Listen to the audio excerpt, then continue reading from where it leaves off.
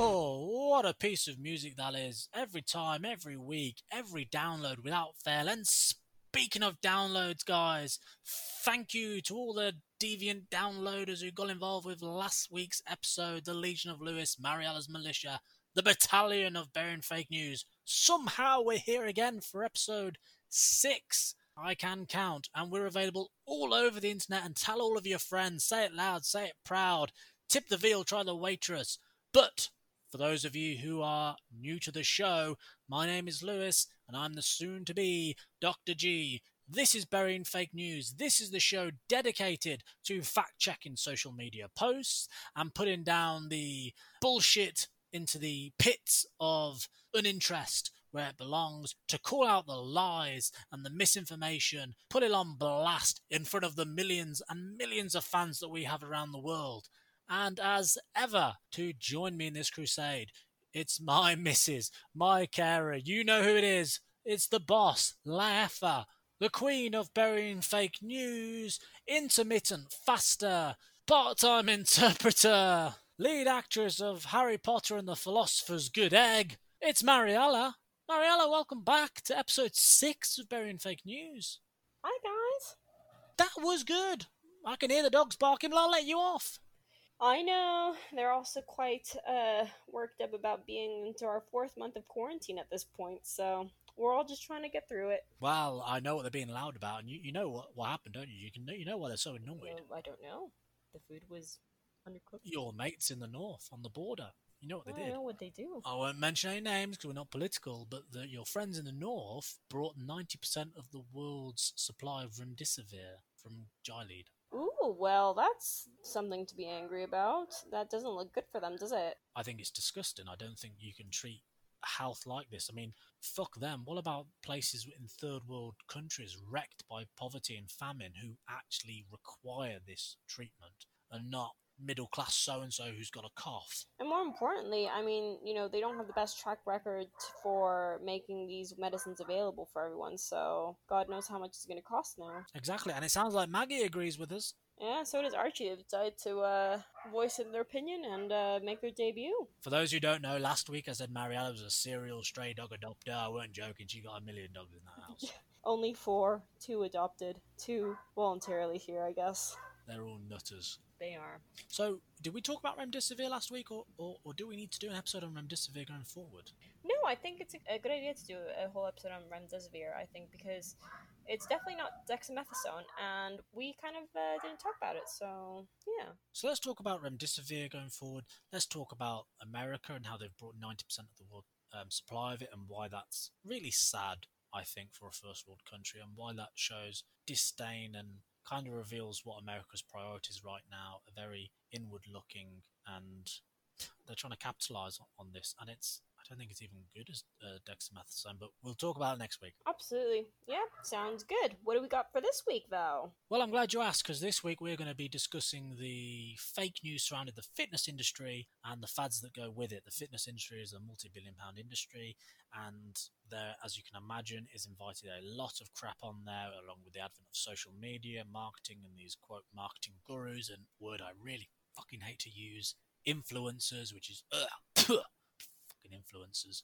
and how they affect fitness trends, and maybe the difference between fitness trends and fitness fads, and what's going on for that. However, on this episode, we're not alone in this quest. We are being joined by our consigliere of the fitness industry, the representative of the health world, and your older brother, the consultant. Well, I mean, let's not expose all my business, but yes, emphasis on the old, but my older brother.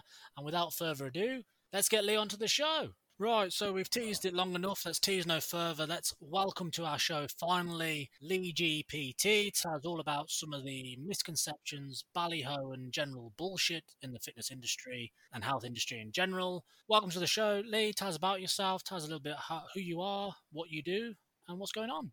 Cool, nice one. So yeah, I'm the older brother. I am Lee GPT, and my role is a boot camp owner here in Manchester. And I run a ladies only boot camp exclusively for ladies over 30 and help them get fit and active through exercise and nutrition. It's something I've been running for the last 6 years now, both in Manchester and Surrey, but now it's permanently in Manchester. and more recently gone on to online training as well to help those that are not in the area and get through this period of COVID-19 where a lot of gyms are still closed throughout the world. Background has been in the gym mostly for the last 15 years, ranging from the salesperson doing the memberships right through to the area manager for a few gyms in the UK, and then qualified throughout that time as a personal trainer, taking numerous spin classes and circuit classes, to then deciding the time was right a long time ago to branch out and do my own thing and do it my way. And that's where we are today. And there's a group of 60 strong ladies that come to my camp, and it runs 6 days a week. We don't stop, we get it done. And yeah, it's a really good community-based group in Manchester, and online it's just starting to grow. So it's good to see people from all over the UK jumping on board and getting involved with the group. That is it. That brings us to where we are today. So in terms of, you've been at it for, you said 15 years.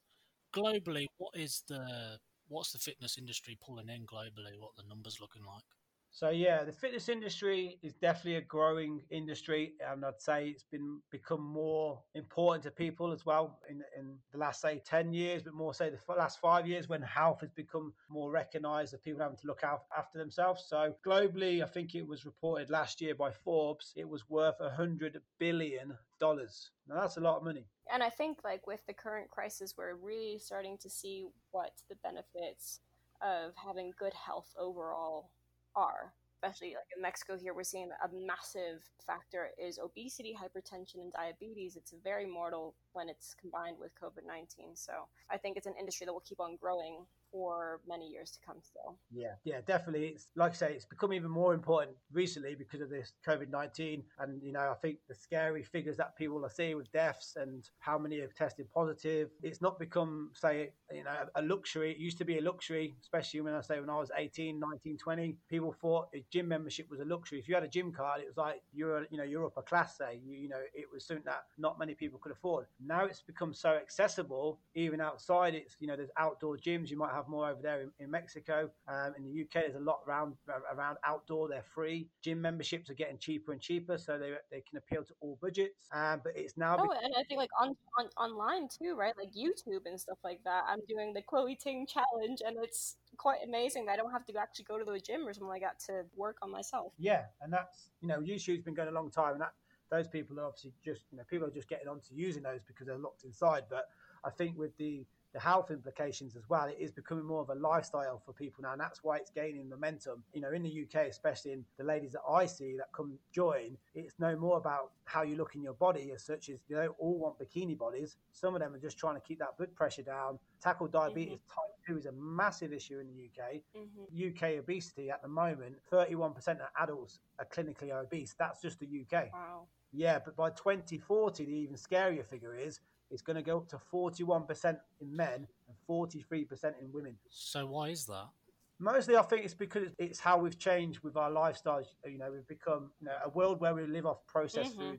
We were just talking about this before we went on there. UK is just behind America for obesity. Both things that they've got in common is people live off takeaways, drive-thrus, microwave meals. Can't speak for Mexico. Other countries do not have such a processed diet. The Mediterranean diet is one of the most popular diets for people because it's minimally processed food. I think it's lifestyle, personally. People didn't want to exercise to start with, didn't really care, didn't think they're going to get ill. And now it's all changing because the numbers from this COVID-19 especially are saying to people, if you don't look after your health, you're more susceptible to getting ill because your immune system's going to be compromised more than someone who's at least working out regularly and trying to have a balanced approach to their food and eat more sensibly. Yeah, absolutely. So before I plow on, Mrs., do you want to say about Mexico? Yes, I was going to say, lucky for you guys, Mexico actually beats both the US and the UK. We're the number one country with both adult obesity and childhood obesity, I think. And this is a really terrifying fact, I think, because funny enough, when you look at Mexican diet at its roots and at its core, it's a pretty healthy diet. It's mostly based on corn, beans, tomatoes, and fruits and vegetables and stuff like that. But with the introduction of like processed food from the US, especially Coca-Cola, chips or crisps or all these things, it has led to obesity levels that I think it's something outrageous. Like 70% of all children are obese. And same with adults, over 50% very comfortably. And as a result, unfortunately, our death or our mortality rate here for COVID-19 has been much higher than in other countries. So people are dying at I think at 10%. It's a mortality rate that's much higher than it should be. And it's mostly been attributed to the fact that we have a lot of health issues in the population, like obesity, diabetes, and hypertension. So it's, definitely you want to make an effort to not go that way, because on top of everything, you have a health, like a national issue for health, right? Absolutely. So now we're in the sorry. So just saying now we're in the point where there is a national health issue. There's an industry that is, what do you say, like a multi-billion-dollar industry. What ways is this assisting? And more importantly, what ways is this actually harming? And are we seeing selfish people crop up? What in regards to fitness? In regard to the fitness industry, you've kind of alluded that it's a multi-billion pound industry, that it's now more important than ever, and it's so accessible to so many people. And that just leaves it rife for people to come in and take advantage, and people trying to capitalize and basically reinvent the wheel with what we kind of want to talk about, which is diet fads, fitness fads, things that are just people trying to make money but very little else. And you must have seen these over your 15 years. Yeah, And it's there's lots of things have come and gone, just to different names. To begin with, like you say, it's come out, if more so now because of this big worldwide crisis, it's probably more in your face on your news feeds. Social media is good for things, but it can also be the devil as well. And there is definitely a dark side of fitness. We see a lot of good, and there are a lot of good people like myself who are more, who have more followers than me, for instance, who do promote good stuff, and there are good coaches. Unfortunately, though, it's an industry which isn't regulated as such. So, you might not know, like anyone can become a personal trainer as long as they do a level 2, level 3. They're advertising it now. You can do it in 6 weeks, be qualified to get a piece of paper, and that gives you the right to be a personal trainer. As far as the UK is concerned, there's no actual regulation body behind it. So what we've got is the problem with social media. no, I was going to say, and what that allows is that this paper just says that you've theoretically done it, Yeah, but there's a difference between knowing what you've got to know, but actually getting results for people and tailoring it to whatever it is their needs may or may not be. yeah, that's it. It's a paper to say, the process is you've got the health and safety. You know how to tell somebody how to turn a treadmill on. That's like level 2, which is, when I look back at it now, it's like the stuff there. It has changed a little bit, but because they're obviously just getting people to take these, to get money from people, shall we say, on these quick courses, because they're going to pay, I don't know, about £600 these days. It's not a lot compared to what it used to be. Loads of people can just do it. And then all they, like you say, they've got the paper, but they haven't got the experience and the knowledge, that some people have, like myself, and there's people that have been doing it longer than me that have got more knowledge for me to learn from. It's an industry where you've got to do it and be in the trenches to learn from others that are better than you, more knowledgeable than you, and are also coaches, but they've been doing it a lot longer than you. So they're there to learn from and absorb information from. But with the social media, especially Instagram, Facebook probably doesn't see it as much, but Instagram is overtaking it more. I'd say on advertisement with what marketers are using is these cowboy influencers. We've all seen them where they've got millions of followers. They've got an all right shape on them, a good body, but a body that people might want to have, but they've got no actual qualification. But you don't know that because you're just seeing what they're putting out on social media, and they are preying on the vulnerable and the easily led. And that's the hard thing is it doesn't matter how much I may be commenting about for certain things that are a load of rubbish, or someone who's in a better position with me that can reach more people that have, the followers that they've got, that may, that the good coach that say, don't listen to this crap and don't fall for it. There's still going to be the people out there that will say, I need it. I've tried it all. And they're that desperate to get that weight off or get that fat down and look like their idol or look like the person they're following, that they're going to be pushed to buy those products because the people behind it know the triggers that are going to set those people off to say, yeah, you'll buy that pill off me or that shake off me. You'll do what I say because I've got you hook, line, and sinkered because I know your insecurities. And that's the biggest thing is people's insecurities and going through social media and how it's a kind of false highlight reel. There's a highlight reel. You all see the good stuff, but there's always the dark side which some people don't like to share and some people do because they're the good coaches. But the ones that are trying to, prey on these that, men and women, but I'd say most of it's going to be, based towards women, is they know that they're insecure in themselves and they want to be liked more. So they're going to press click and buy on these shite supplements that are out there, or these plans that people are saying you can do. And that is the dark side, but no one's going to get them out. I think it's interesting that you mentioned it's more women than men who are falling for this, because as from my own social media, I think, God, I'm just bombarded with fitness and physique models and broad walk, whatever they're called, models. And it's interesting that you think that women actually get a lot more. I hadn't considered that. I think it was a good point, because I think if people don't know, Lewis like loves to lift weights, and I think your social media is very much focused on these like bodybuilders or strongmen sort Absolutely. of things. But for I example, get all these adverts. I get the targeted yeah, advertising because I watch, the Eddie Hall videos and blah, blah, blah. And I get all yeah, this, but equally, I follow like all the Kardashians, right? And when Lee was saying this, I was like thinking like, oh my gosh, every other day, some Kardashian or other, puts a photo up on Instagram saying, oh, have my shake. It's what helps me stay thin.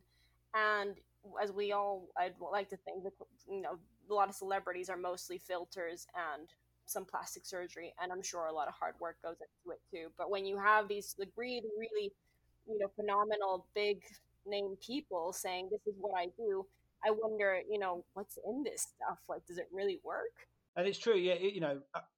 I don't know if there's a study done to say how many men and women are obviously buying these products, but the health industry is, the general population, at least I'd say 60%, 65% is the women that are looking for these weight loss shakes. There are obviously overweight men that are going to be desperate, but the majority of the adverts that you'll ever see, whether it's by a female or someone pushing a product, it's always going to be aimed more at that lady that likes to drop 20 pounds, or that's obviously just over a stone, but you want to drop it in 2 weeks. This is the product. Buy my drink, and in 10 days, you'll have it. And you would like to think that more people are getting onto it, like, oh, it's just a con, it's a scam.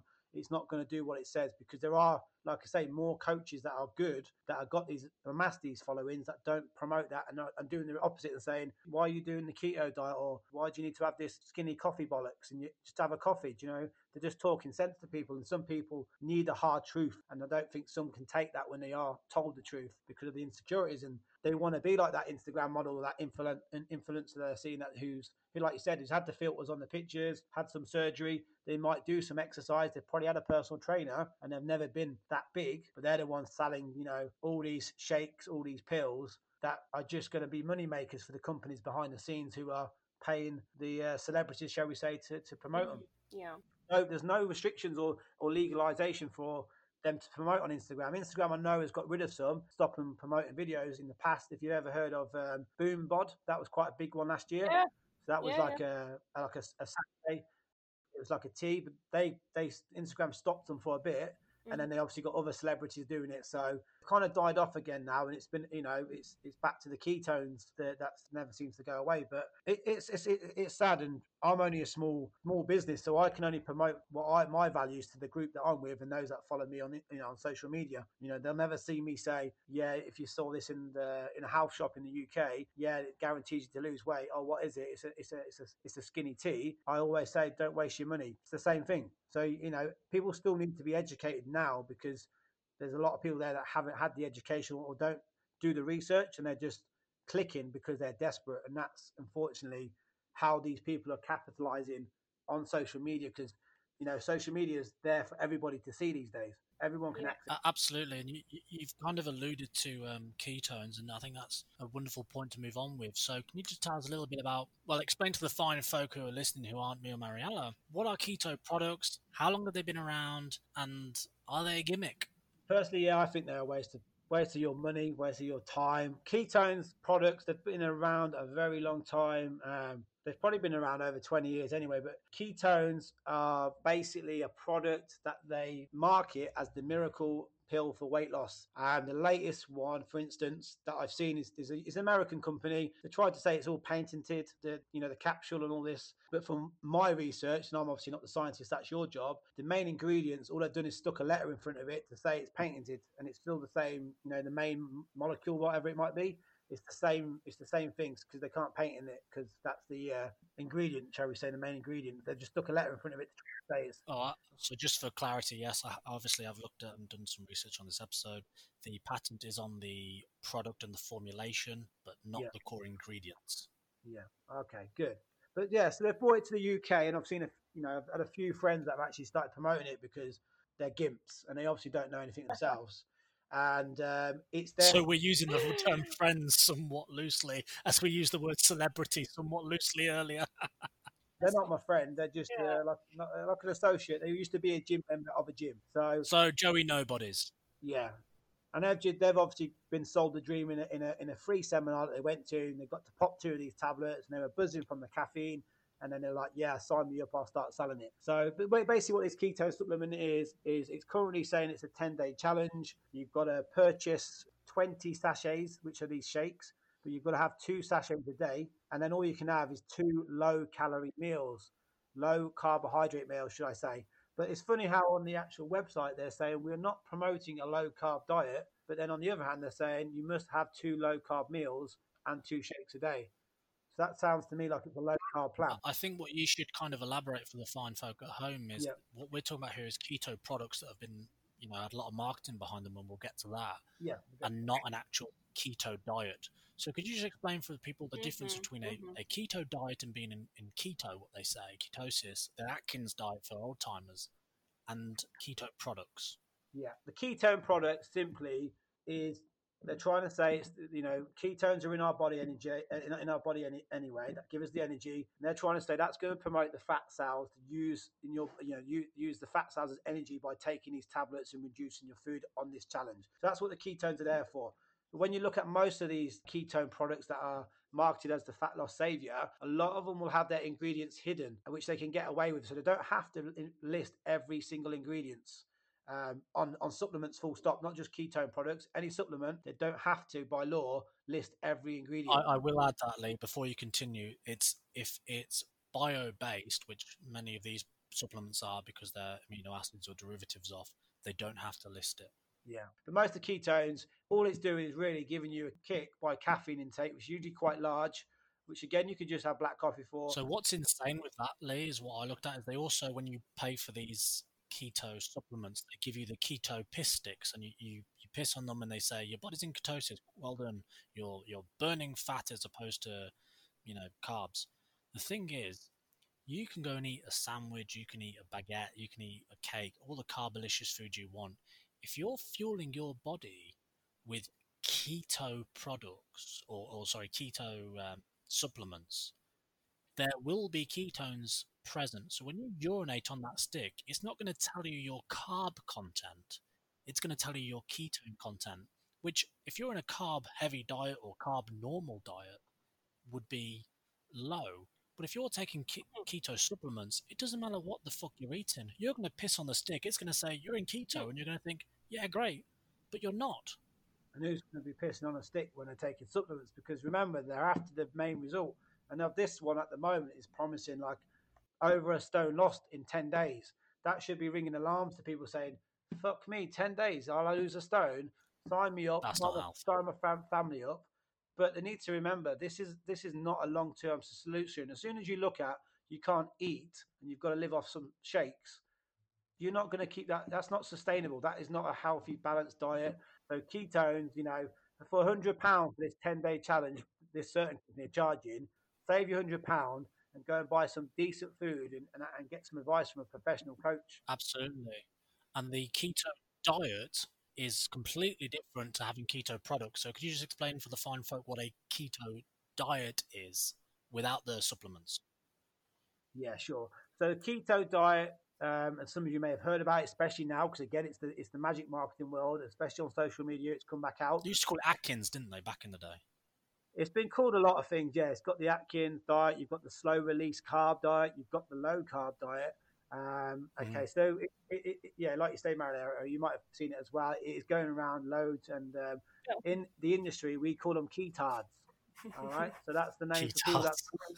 Yeah, I thought you'd like that one. That's for the people that believe keto is the answer to their dreams. And basically, what that is, if they are following a ketosis diet, the keto diet correctly, then they need to be consuming under 50 grams of carbohydrates for at least a week for them to get into ketosis. And that's if their body's actually using their energy sources correctly. Some people may take longer than a week. So a lot of people can say, I'm going to go on this keto diet and I'm going to be dropping everything out because that's what it's told me to do in the marketing. It said I've got to give bread up. Okay, I can do that. I can do that. I can give up pasta. I can give up all these processed foods that are heavy in carbs because that's what it's going to tell. It's telling me to do that, and I've got to live off vegetables, meat, and fish, and some Yep. salad, and I'll get to that weight goal in no time.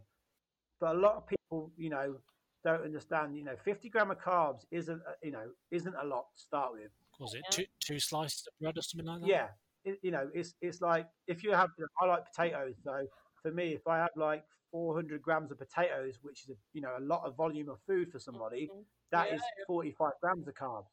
Yeah, but on a plate, on a side note, when we're looking at food diets, which I'll go into because I like to talk about the food, is for satiety, potatoes are your number one source for that.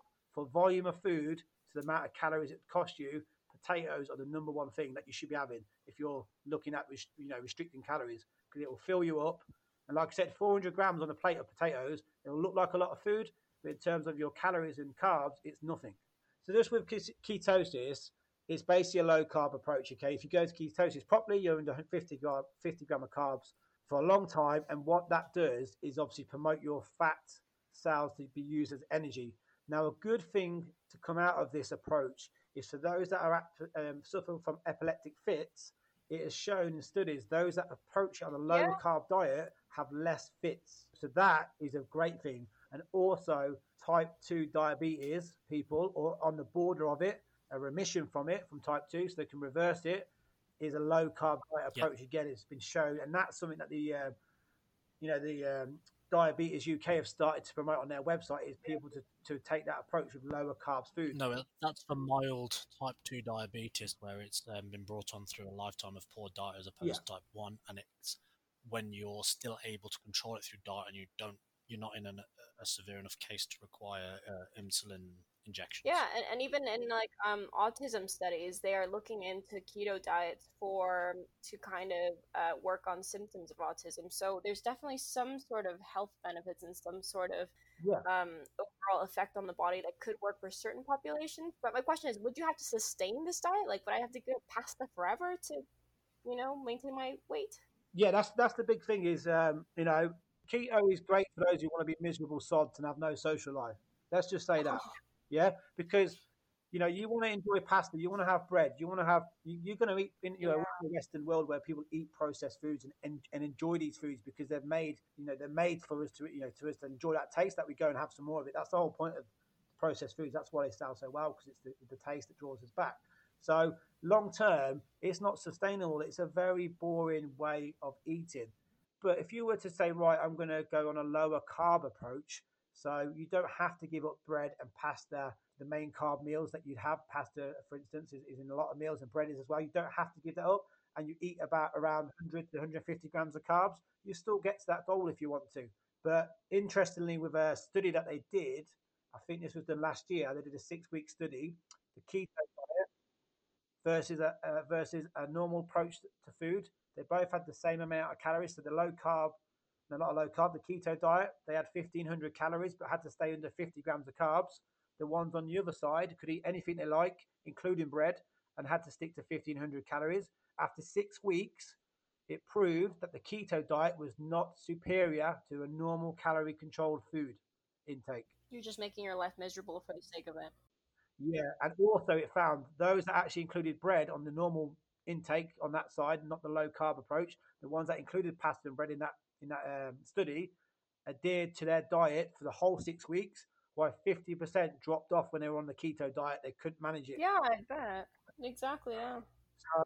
So it was concluding basically the low carb diet, keto, whatever they want to call it out there these days, you don't need to do that and be miserable to get to the same result as actually controlling your calorie intake and enjoying the foods that you enjoy. That's the big takeaway from that study is people ate bread for 6 weeks and lost the same amount of weight as those people that were miserable and had to give up the bread and the pasta. I can hear you banging on things in enthusiasm as you're smashing your arm. So, Lee, you've kind of alluded to that it's not sustainable, but any other diet or normal diet is a proper way to go, but that's clearly not as profitable. Why are keto products then, despite being utterly useless, so successful. Again, it goes back to marketing and how clever marketing entices people. And this day and age, it must be, most of it is coming from online traffic. So with the impact of Instagram, Facebook, any of the social media platforms, LinkedIn is getting it a lot now with adverts on there. Is these people, especially the companies with pushing the keto and slowly the keto diet and their supplements, they've got the investment from backers that know that it's going to make them some money, because the supplement industry is ever growing, with people spending these money on supplements thinking it's going to be the special magic pill and the shortcut to success, because they don't want to do the hard work. That comes down to clever marketing, but also for yourselves, because you might not be aware how it works with advertising on Facebook and Instagram. And I use it myself, and it is a good thing with regards to marketing and cost wise. Is now we can actually set up our own avatars as a business. I can go in and say, right, my post is going to go to ladies over 30 that live 2 miles away from the park where I do the boot camps, and that enjoy shopping, that enjoy their beauty salons, that enjoy looking for clothes online, because these are the type of people that are going to be coming to my camp. Wow, you can really target it then. Yeah, so if you go back 20 years when the internet was just starting out, and everyone was advertising in newspapers, if you remember that. So an example is, I used to work for an estate agent. We had a half a page in the local paper. We'd pay £200, say, for that half a page with our properties. That paper would go out to people around the local town, but we can pinpoint, are they actually going to look at it? Are they looking to even buy or sell a house? Are they the right people? So back then it was a bit of, hit and miss. You're giving someone money and hoping that someone reads the paper. If they didn't, that's £200 down the drain. Why now I can spend £200 knowing the return of it is going to go to the right people who I want in my camp, who I'm going to appeal to. I'm not going to send it to an 18-year-old who wants to look good in Gymshark clothes. I'm going to be sending it to those ladies that are busy moms, their work careers taken over and they want some time out. I wondered why I'd not seen any of your adverts. Yeah, and that's it. So, I can really pinpoint myself, and I'm a small business. So when you think of these bigger companies, the supplement companies have got a lot of money and investment in them, they are going to be putting a lot of money into those adverts that go out. So they'll look professional, they'll have the right wording, they'll be going 24/7 on the internet because they've got the money to keep them going on a like a show reel. And that's how people get bought into it. It's a lot scarier than cold calling and kind of robot calls. So just to break the fourth wall a little bit, a friend of ours, a neutral friend of mine, Lee's, has started his own business in fashion and t-shirts. And he was explaining to me that his marketer, or his business partner come marketer, is able to pinpoint so specifically that every time a certain individual that they choose, anyone say between the ages of 20 and 22, who whatever the hell, they will see their advert every time they turn their phone on. They get bombarded, and that's what the keto pushers have managed. That's the thing. Like there's lots. It's very clever marketing. It's easy. You have to learn it. But for me, it's been a godsend, because that's I can promote to the right people and without wasting the money. That's going. It's only me, so I don't need to employ someone to say, back in the day, you'd have to go to an advertising company to do it. Well, now you can do it from the laptop, and like you said, you can pinpoint it and say, I don't want people over a certain radius away, a certain age.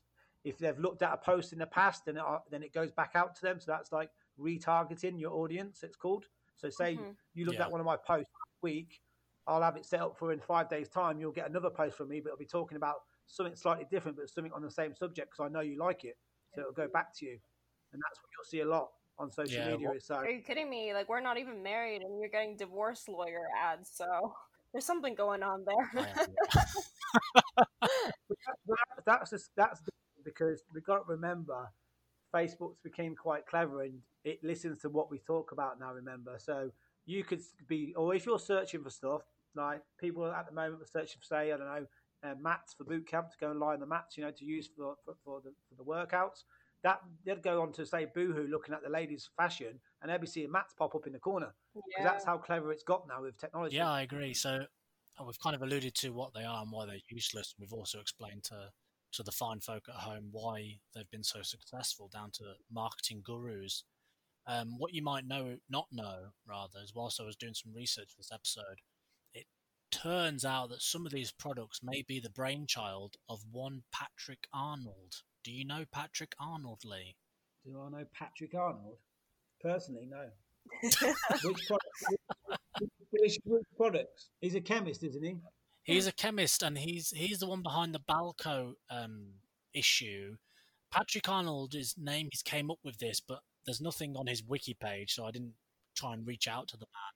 Patrick Arnold, for those who may or may not know, was the chemist behind a lot of testosterone, a lot of testosterone-like molecules back in 2003. He was the main supplier to the Balco laboratory with the Bay Area Laboratory Cooperative in San Francisco and LA with Victor Conti. And when they raided that laboratory, athletes were brought down from championships. World records were snubbed. It was to do with the Sydney Olympics.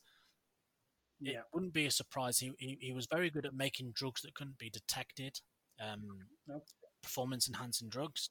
And if he's got his claws now moved on to this, that's insane. And I think a big chunk of like why all this marketing actually works is because I've seen that like a lot of products, especially health-related ones, kind of put some sort of science or some science jargon into it, and it makes you like, as a person who's not literate in all science and chemical stuff, think like, oh my gosh, is my pH balanced? Do I really need more ketones? Like, what do my amino acids look like? Can they be deficient? And they kind of prey on this idea of like, I don't know enough about the biology or the chemistry of my body, and maybe they can help me out, right? So yeah, I've seen some crazy, like you say, they've done. Some of it, they seem to have died off a bit. So maybe they got enough abuse to get people kick them off. But there was like you said, there's been the pH diet. They changed that in their diet, but they did that one. They did the alkaline diet.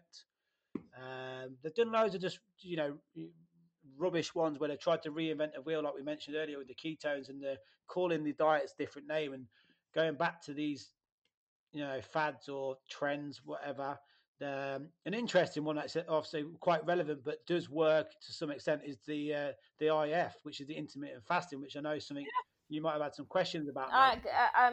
Yes, because I was introduced to intermittent fasting through my sister, who is a bit of like a hobbyist in fitness, basically, and she kind of gave me a little bit of background on it, and it's what I follow the most, I guess. And at first, I was like very skeptical about, like, what? You just tell me if I move my times and stuff like that. But I've seen that there's been benefits beyond, losing weight. In general, it's like there's been studies that show that in mice, at least, it prolongs life. And it like levels your blood sugar levels in your blood and stuff like that. So I was wondering if you could what do you know about that? So yeah, it's another one which is it's popular on social media. It's always social media, the good and the bad and the ugly. But it's something I've tried before, probably about 10 years ago. So a long time ago, because it's basically an approach which I'd say it can be popular for a lot of people because it's just helped people get some structure, which you may have found yourself. So I'll talk about the pluses for it, and then I'll go through some maybe negatives that might happen for people and why it might be the same thing, and then also another interesting study, because I'm all about evidence-based studies, even though I'm not the scientist. Then you're on the right show. Absolutely.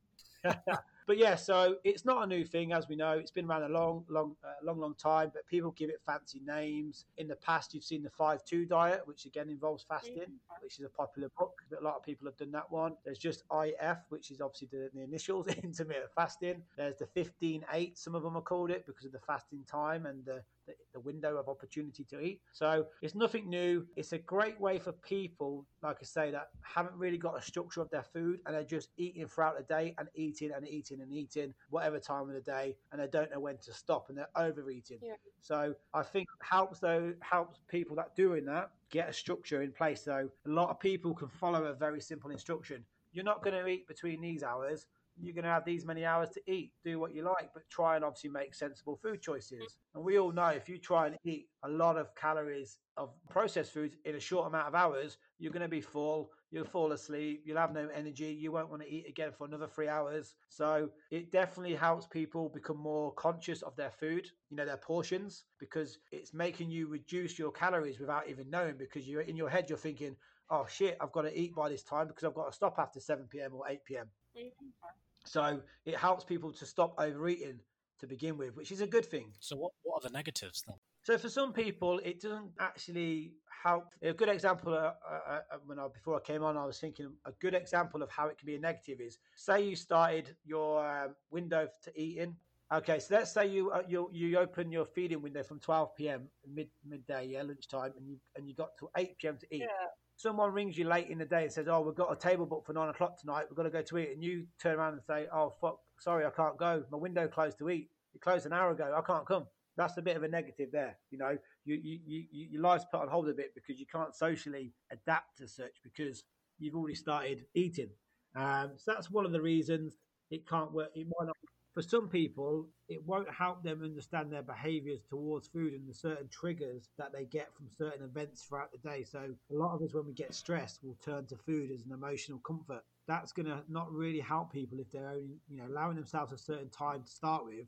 That's one instruction. Then for them to think about not going for something bad if they're stressed, try and keep things under control. Yeah. And if it goes out, so in some senses, short term, it definitely helps promote some people into a routine, and at least they'll be more conscious of the food that they are eating, and they will obviously drop those calories without trying too hard if the goal is to lose the weight. But it's easier for them to forget about why they're eating that food and what's triggered them to eat that food if something's gone wrong in the day. And if they're out for a few beers on a Friday night, they're breaking that fast already. If they're having a coffee before the first meal, they're breaking the fast. So there's a lot of little things where their lifestyle will be affected. So those that work shifts, it could work really well because they know they're going to work and they've got the whole shift ahead of them. They're going to have one break, and then they're only going to have 2 meals in a day because that's what their window allows them. So I was just going to finish with, it'll get you from A to B. But there's many ways to skin a cat, as they say, and it's about creating that calorie deficit if your goal is to lose weight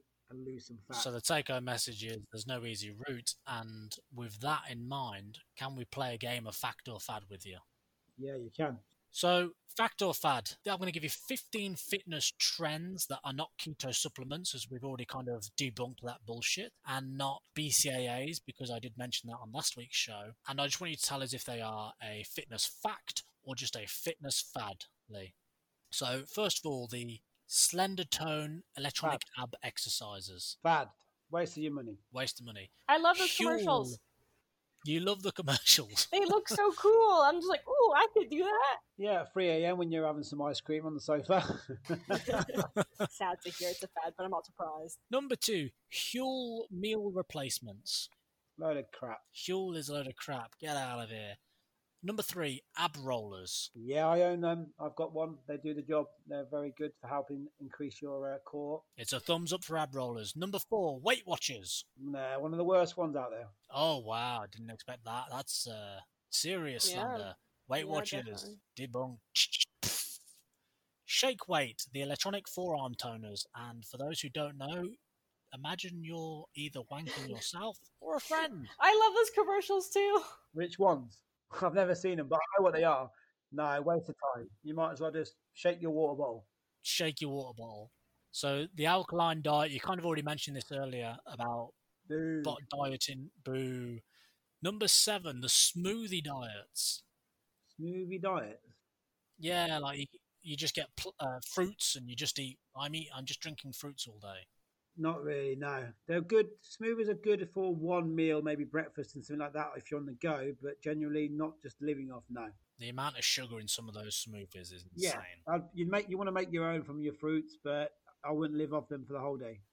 So no. All right. No. Do it yourself.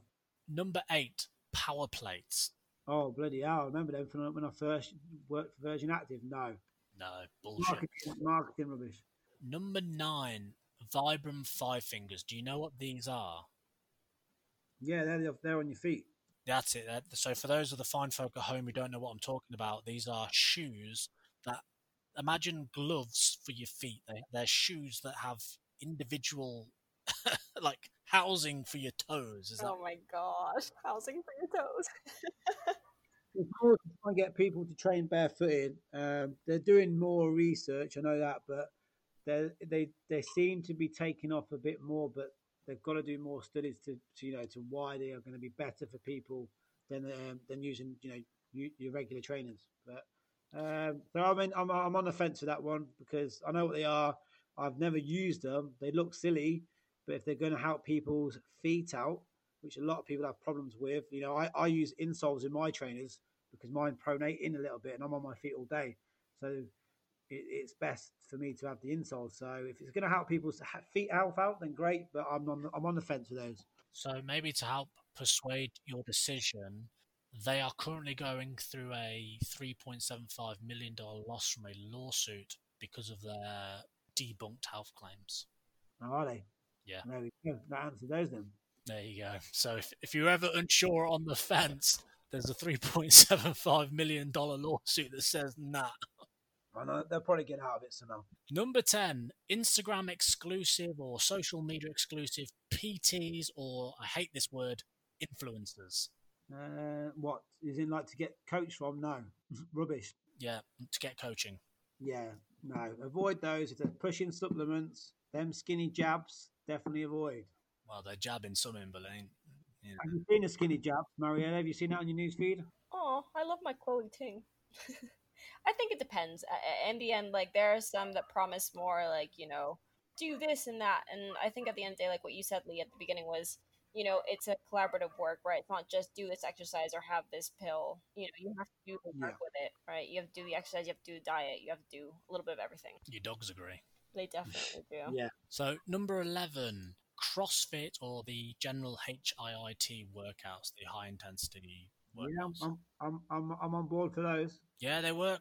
Yeah, I got ladies doing it in boot camp. Well, more the HIIT stuff, the high intensity stuff. The pictures prove that they get results. Their feedback shows tells us the results. CrossFit, I've never really done. I've seen a lot of the workouts. It's a mixture of bodybuilding with high intensity circuits. A little bit of that. There's more injuries.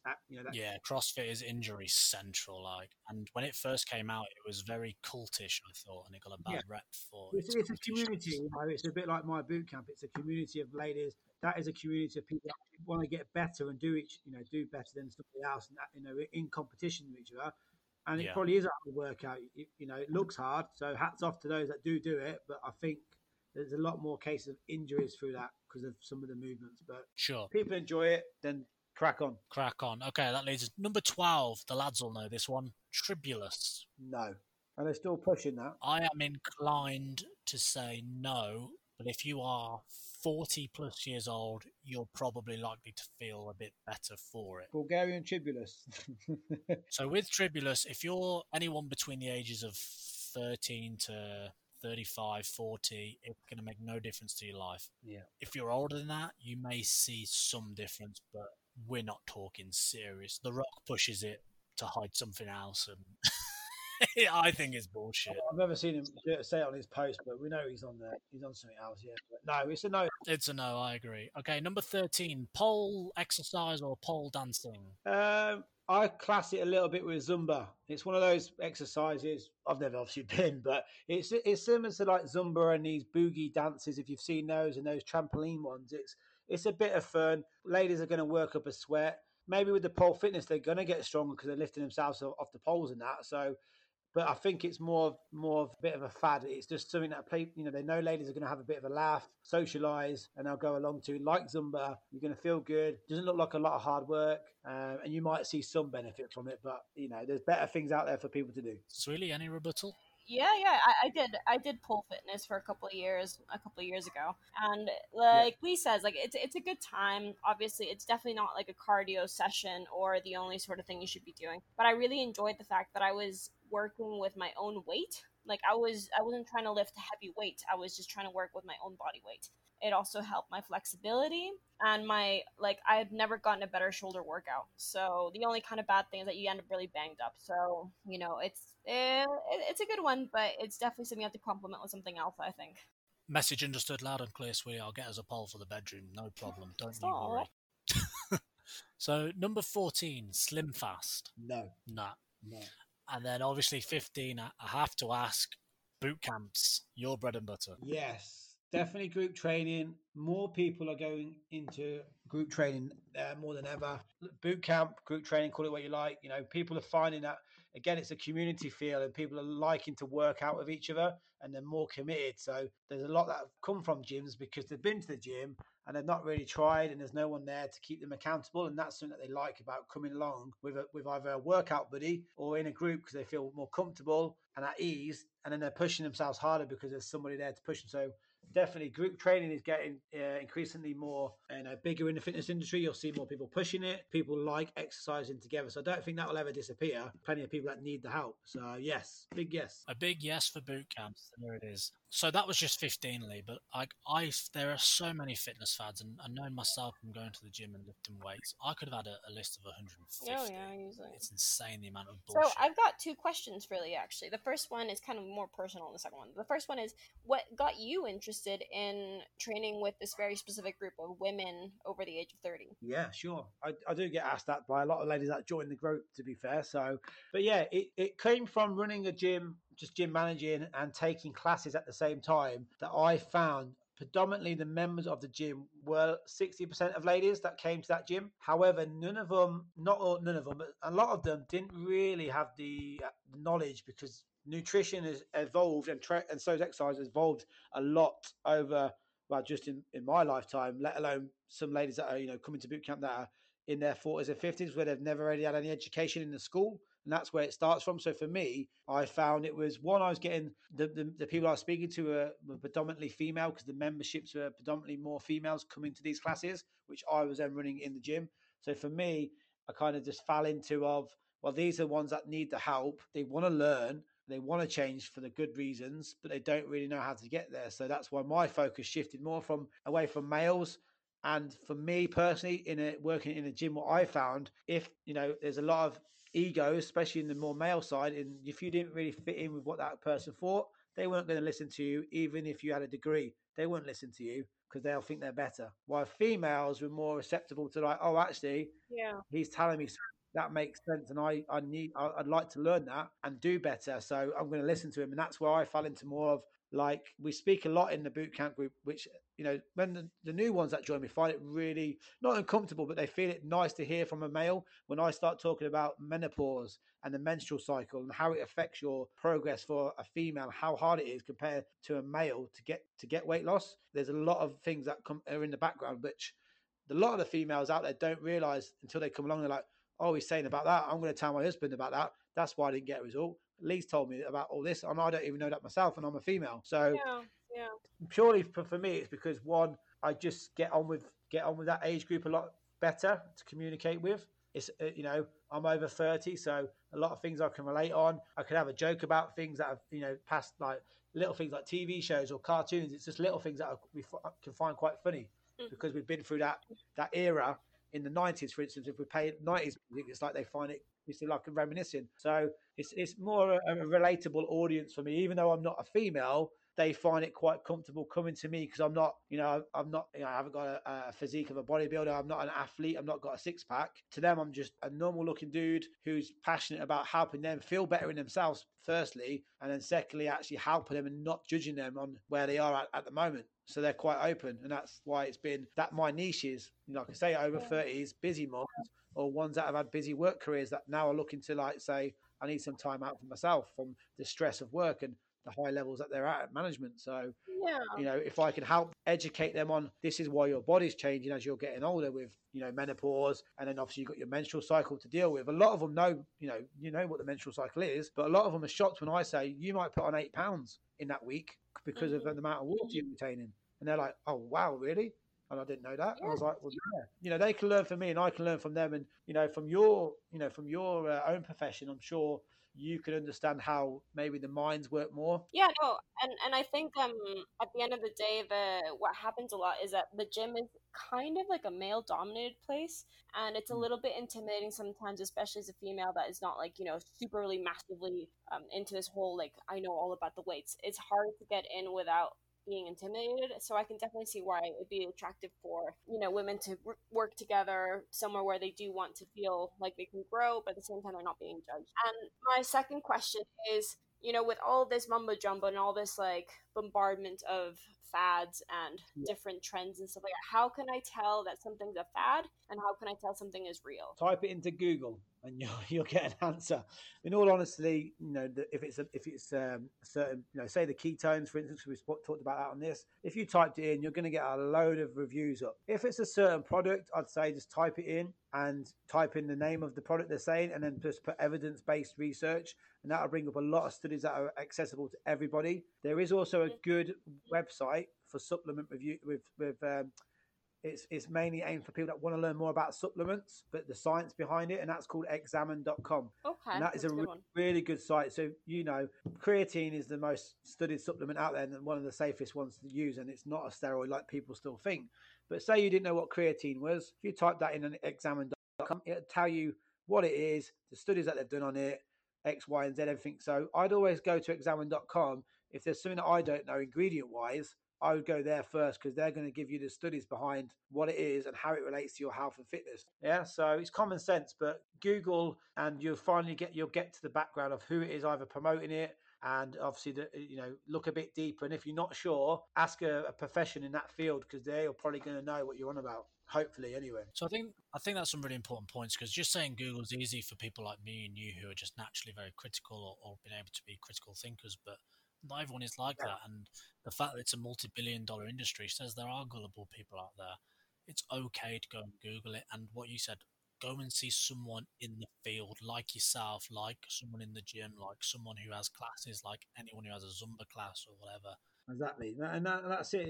It's not becoming unfortunately, there's going to be people that fall for it. But by just taking a second before you click further to buy a product, just think, right, is this too good to be true? Let me just do some research, because we've all got the access to the internet via smartphones, laptops, so you can do some research before you jump the gun and say I'm doing it.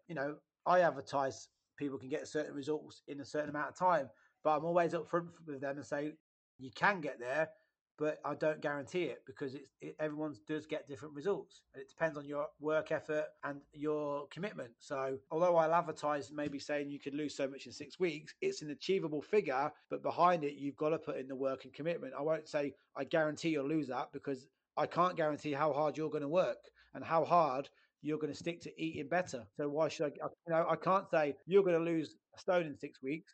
I guarantee it, because I can't do that, because one, I'm misselling to myself, and I like to be honest and upfront with people and say, you can do this, but this is what it's going to take you to get there. Can you do that for 6 weeks? If you can, sign up and let's do it. Absolutely, I agree, Lee. So there is no easy formula, there is no cheap method. It's simple: calories in, less than calories used, and hard work and determination, as well as appropriate lifestyle choices. Thank you for being with us and burying this fake news, particularly in relevance to keto, as well as some of the other things we've talked about, including, slim fast, including power plates and these smoothie diets and fucking bullshit alkalines. And we appreciate your time. Before we wrap up, is there anything you would like to plug and any take-home message you want to jump? Yep. If you are looking for a ladies boot camp only, go find me on Instagram, LeeG_PT. You'll find the group, the photos, the videos, who I am. You can now join us on Zoom sessions, so it doesn't matter where you are in the world, wherever you listen to this. If you want to get moving, I'm currently doing a 10-day challenge, which starts on Monday. Okay, so that's on this Monday coming. If you hear this before then, follow the link on the bio. With regards to people in the field that are more knowledgeable than me, a good guy is called Martin McDonald. He is a nutrition guy. He's evidence-based as well, and he usually puts it across in a very fun way. So if you want someone new to follow in nutrition, then it's Martin McDonald on Instagram. And if anyone gets in touch with you and say, I came from burying fake news, well, a pat on the back for listening to this podcast. Getting this far, I'm sure you can come to some sort of arrangement for them. Podcast will come to an arrangement, whether it's online or you're coming to the in-person sessions. But like I say, intermittent fasting at the end of the day is one way of getting from A to B. Ultimately, all diets work by being in a restrictive, calorie-controlled diet. Take it the way you want to do it. If you enjoy food too much, reduce the calories and enjoy life. If you want to be a miserable sod, become a ketard. That's it. Done. I think there you go. I think you've just summed it up more beautifully than any of us could imagine. Thank you for your time, and thank you for agreeing to be on the show, and take care going forward. Thank you. Thank you both. My tea is ready, so I best go before it gets cold. Bye, guys. See you, Mariella. Bye. Oh, what a fantastic guest that was to have on, and really debunking some of those faddy, crappy diets that people try and profit off. I think we'll avoid the quick fire, not so quick fire sometimes quickfire round this week just on time. What do you think, sweetie? I agree. We played Fact or Fad this week, so I think that covered it. So, yeah, fair trade. No quickfire, not so quickfire, but sometimes quickfire around this week. But our email is still running, buryingfakenews@gmail.com, and do get in touch with us if you have any questions. Nothing's too stupid at all. But it's time for us to move on, sweetie. Do you know what time of the week it is? Do you know what hour is upon us? Are you ready? I love this time of the week, and last week I said it's literally the only reason I do this show, and I still stand by that statement. So play that funky music, white boy.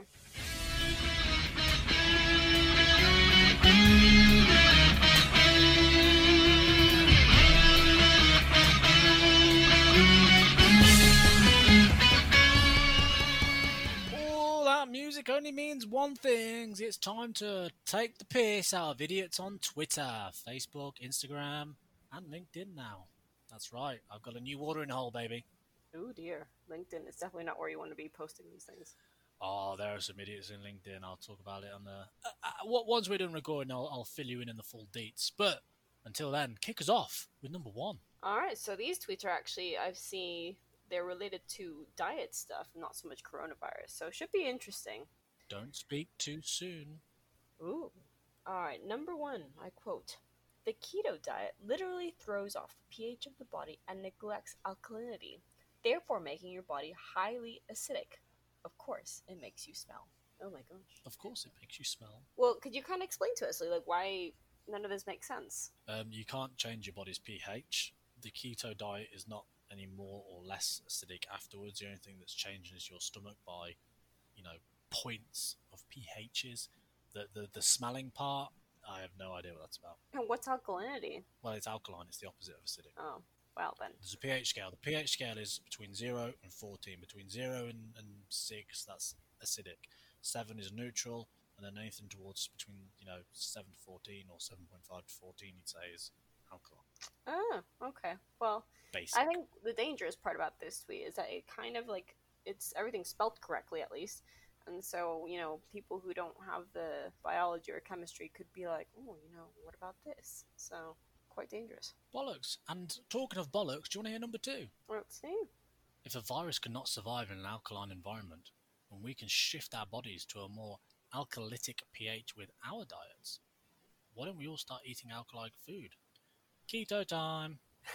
Is alkalytic a word? I don't think so. I'm going to say funny. no.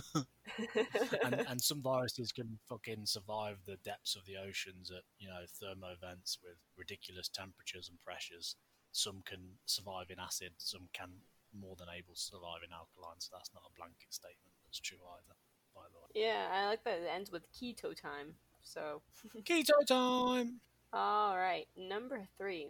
I quote, "Yes, if you keep your pH slightly above alkaline, it makes it impossible for any virus to survive. I have not had a cold or flu since 1994. What changed? Added kefir, kombucha, and apple cider vinegar to my daily diet. No flu shot either." Oh god, this girl makes me feel like I don't want to be close to them. I'm glad you know what kefir and kombucha is. I wouldn't even be able to pronounce that. I'm just basically trying to phonetically emulate what you just said. But I'm getting ahead of myself. If you keep your pH slightly above alkaline, does that mean neutral, acidic, or, slightly above 14 or slightly above neutral into alkaline? I don't understand what that sentence is saying. Well, I'm definitely more concerned about the no flu shot either. I'm all for healthy diets, but But again, Yeah. again, you're getting ahead of yourself. We still don't know what the first sentence is saying. Then it says, yeah, no, absolutely. this is on the same sentence. It makes it impossible for any virus to survive. Clearly not a virologist that we're dealing with here. I have not had a cold or flu since 1994, which commendable if true. And what changed? He added kefir. What was it? Kefir? I said kefir, but it could be kefir. To be honest, What is I don't it? know. I have no idea. Well, you said them both with such confidence. I was like, this was rich person food that I'm too poverty-stricken to understand. Poverty-stricken. No, to be honest, I have no idea. But you gotta fake it till you make it. So say things confidently. Fucking. Do you want some kefir? Yes, with a side of apple cider vinegar and some kombucha to wash it down with. It definitely would not take that. Let's That's so move on. gross. Jesus No. Christ. Oh, that is disgusting. Let's move on. Number 4. High alkaline diets, people. The coronavirus can't survive in a pH of 9 and higher.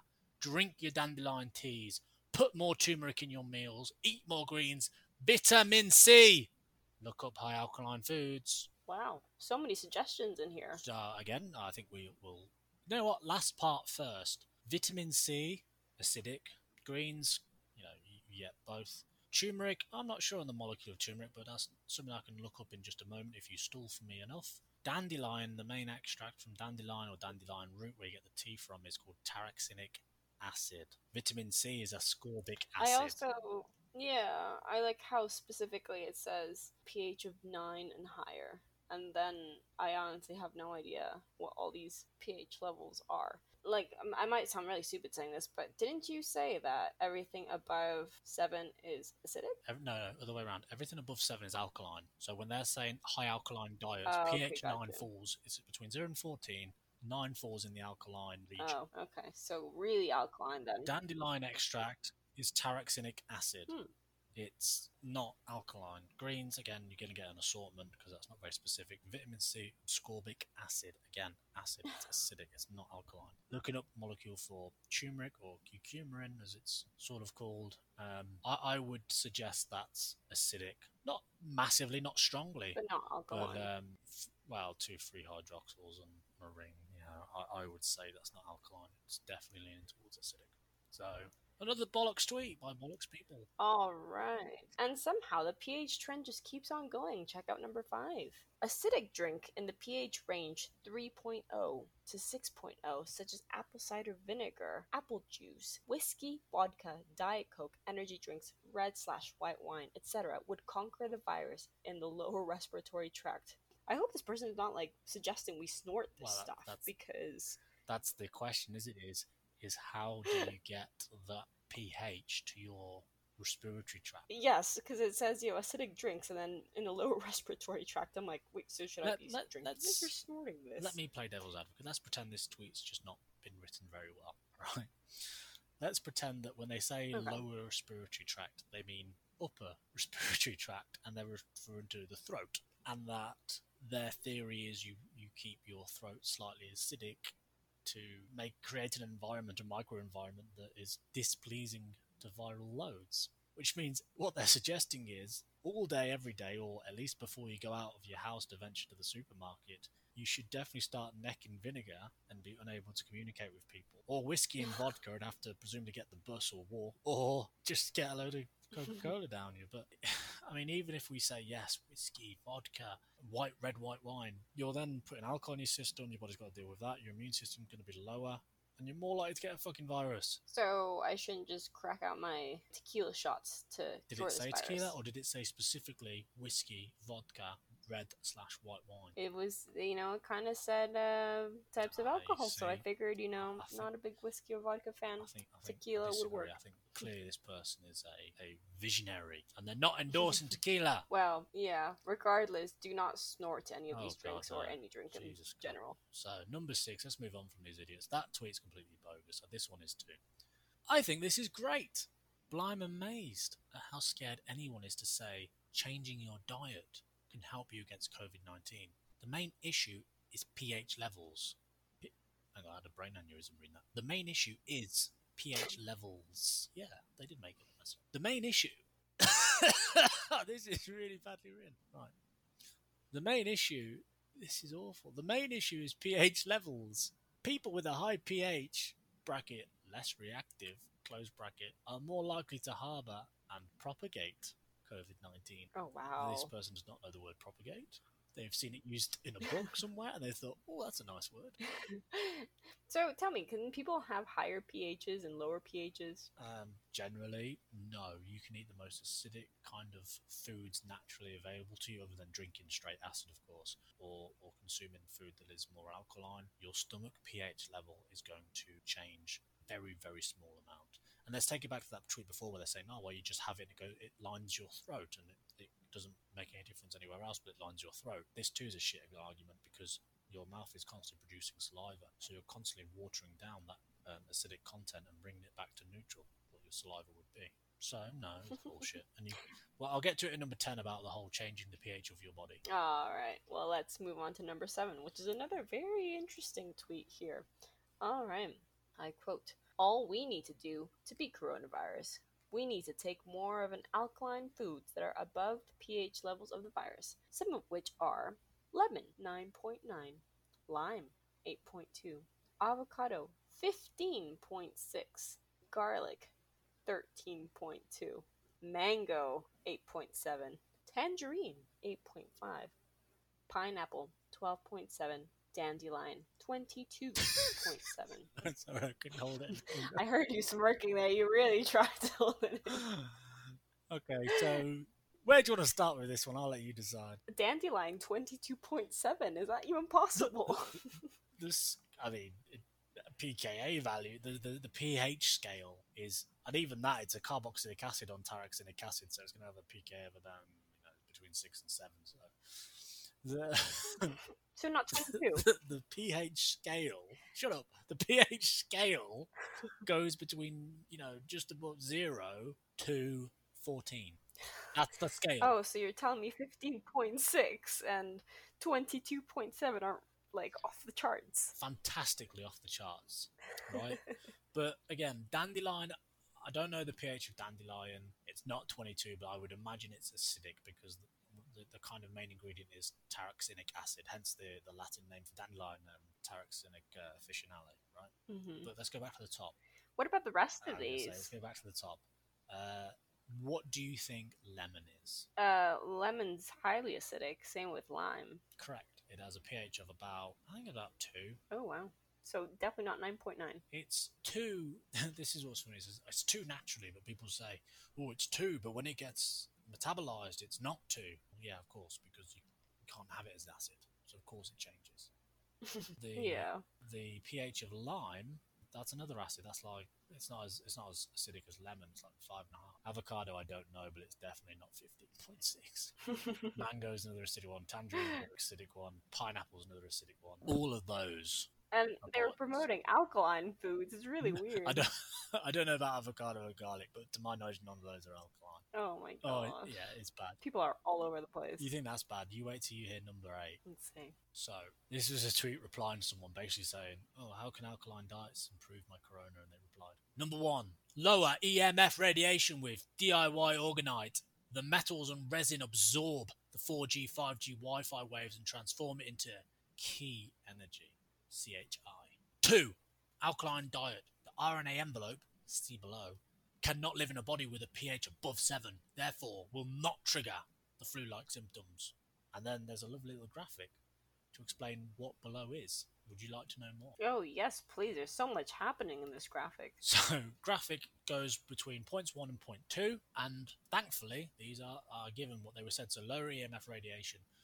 5G. How does 5G cause corona? 5G extracellular vesicle envelope dumps RNA into your interstitial fluid system. Your body treats this 5G wave as a virus. Oh, wow. Hence, you get coronavirus flu-like symptoms.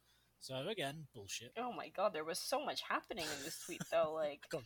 Wi-Fi, 5G, alkaline diets. The RNA envelope cannot live. So this RNA envelope that's been magically transported into you via fucking photons. well, I mean, they're the wrong wavelength to be photons, but electrons. Are given to you. The RNA... the RNA that's transported by electrons magically through 5G is then dumped into your body. But if your body is above pH 7, not shrink, boom. Oh my goodness. And there's also, I'd like to add, a picture of someone pole driving a shark. The graphics are just amazing. It's someone really took the time to like make these, and the scary thing is they look like, you know, I guess if you didn't know what was happening you'd think it legit, you know, but it's so insane everything that's going on. I'm not even mad. Right, that's impressive. Yeah. I have no words. there was a lot of effort put into this tweet. It's a shame I can't share the graphic with the people because I'd love to be able to explain to these people what the fuck I'm looking at, but it's not worth your time. I've nearly had an aneurysm trying to explain it to you. Let's move on before I do a full-blown meltdown. All right, number 9 then. I quote, I have worked to keep my pH level at 7. That is a normal human level. I use greens in my diet and drink alkaline water to maintain the normal level. I check daily using test strips. Cancer cannot grow in a alkaline environment of 7. Easily researched fact. Good luck all. Easily researched fact. Good. This is why I fucking hate these people. Their smarminess and they're just so creepy. They're like, I'm just telling you, question what you think you know, love and light, peace. They act like they're Mother Teresa, like they're gonna smarten me up because they know something I don't know and they're doing me a favor. Fuck you. Yeah, exactly. And I think I thought these tweets honestly would be funnier, but at the same time, I'm thinking this is really concerning. It's sad. I guess if you really had no idea, what was happening, you would think, well, why wouldn't I believe that? And it even says easily researched fact. So your body's pH is about. I mean, it depends. The pH in the stomach is obviously not the same as the pH in your blood. It's insane. Yeah. To even think that 7.4 normal human level. I use greens in my diet and drink alkaline water. The alkaline water is not affecting your body's pH. It's not even affecting really. It's negligible the effect it has on your stomach pH. I check daily using test strips. Basically, you're saying I pay someone for strips. Yeah. And then it says cancer cannot grow in an alkaline environment of 7. 7's not alkaline. 7 is neutral. Easily researched fact. Where? On Twitter? Fucking Jesus. Yeah. My favorite part about this tweet though is definitely the normal human level as the opposed to normal raccoon level. Perhaps. My otter has the perfect pH of 8. Normal otter levels. Normal otter levels. Fuck these fucking idiots. I'm done. Right, number 10, because this is my favourite one. This is the one, the palate cleanser, that kind of restores a bit of faith in humanity. Like, God, there's people on Twitter who aren't inbreds and they can type properly. And this was tweeted by @Langer Nutrition. Ways to change your body's pH. 1. Vomit uncontrollably. 2. Hyperventilate. 3. Diabetic ketoacidosis. 4. Renal failure. Ways to not change your body's pH. 1. Alkaline diet. 2. Green juice. 3. Alkaline water. 4. All the shitty fads like the ones mentioned above. I bow to such a wordsmith. Wonderfully tweeted. Absolutely. And I think what the main message of this tweet is basically you do not want to alter your body's pH, right? I mean, none of the things that they listed on what changes your body's pH are actually quite, desirable. As a small molecule organic chemist, when I want to donate protons to a system, I make it acidic. I don't even care how I do it. I just add in conc acid. Fuck you, you'll take it. When I want to remove a proton from something, I make it very basic. I make it very alkaline. I don't care how I do it, whatever I choose. Fuck you, give me that proton. I've spent a lot of my PhD working on proteins. Very same proteins you get in our bodies, right? Like hemoglobin, for example, and myoglobin. You put those in anything that isn't between 6-ish and 7.5, maybe 8, they unfold. Proteins have a very specific 3D structure, and they're stable at neutral. You take them out of that environment, we call it denaturing. They lose their overall 3D shape. When they lose their 3D shape, they're no longer viable. They are useless. They can't perform their role. And you can't just magically refold them usually. So anyone saying they want their body to be alkaline or acidic are talking shit. Simple as that. Yeah, well, it sounds like it's actually a very dangerous sort of endeavor to actually go out. And first of all, it's kind of hard, right? Yeah, you won't be able to. Your body wants to maintain homeostasis for that reason. Yeah, absolutely. But we have to look into this alkaline water fad, because I swear to God, I did not know people were so obsessed with pH levels in alkaline. Oh my God, we're going to do a whole episode on this for sure. For sure, we have to think about this alkaline water fake news, because when I was looking for tweets of the week, I was like, nah, maybe we'll get some related to our interview, but we'll probably have to go to the Corona Vaults. Nope, there is loads, plenty to go at. So I think maybe we should think about the week after next tackling this and burying it for the bullshit that it is. Yeah, especially because, how what our guest said, there's, so many big names and influencers go out and just kind of nonsensically just promote all these things, and yet we don't, like, a lot of people are not aware of what your body actually needs and what it definitely does not need. So it's a big bank of misinformation. Can we not call them influencers? Absolutely. Can we find a different word for them? Whatever you want to call them. Inbreds. Cretins. Idle bastards. That's what I'm going to call them. Go and get a real job. And with that, I think pretty much concludes Tweet of the Week and concludes another episode of Burying Fake News. Big thank you to Lee GPT. He's found all over the internet for coming on and talking to us a little bit more about the keto diet and the bullshit that goes with it. Did I plug it at Lee GPT? I believe I just did. Yeah, following him on Instagram especially. He's got some great social networking going on. Absolutely, and join us next week. We're going to be talking about remdesivir and some of the data behind it, but also the fact that the US has bought 90% of the reserves, which is insane and should be illegal. Absolutely. Thank you. It should be illegal, and there it is. Thank you for taking your time out and listening. If you've still got this far, I know Mum's still with us usually. We'd love to hear from you at buryingfakenews@gmail.com, Twitter at BF News Podcast, IG Burying Fake News, Facebook, YouTube, like, subscribe, help us sanitize the web of misinformation out there. And as we've proven, there's a shitload of misinformation out there. Jesus Christ. Tons. Absolutely. I agree. Well, I had to sign off and I forgot it. It's getting tired and I'm getting late. So say goodnight, Mariella. Good night, Mariella.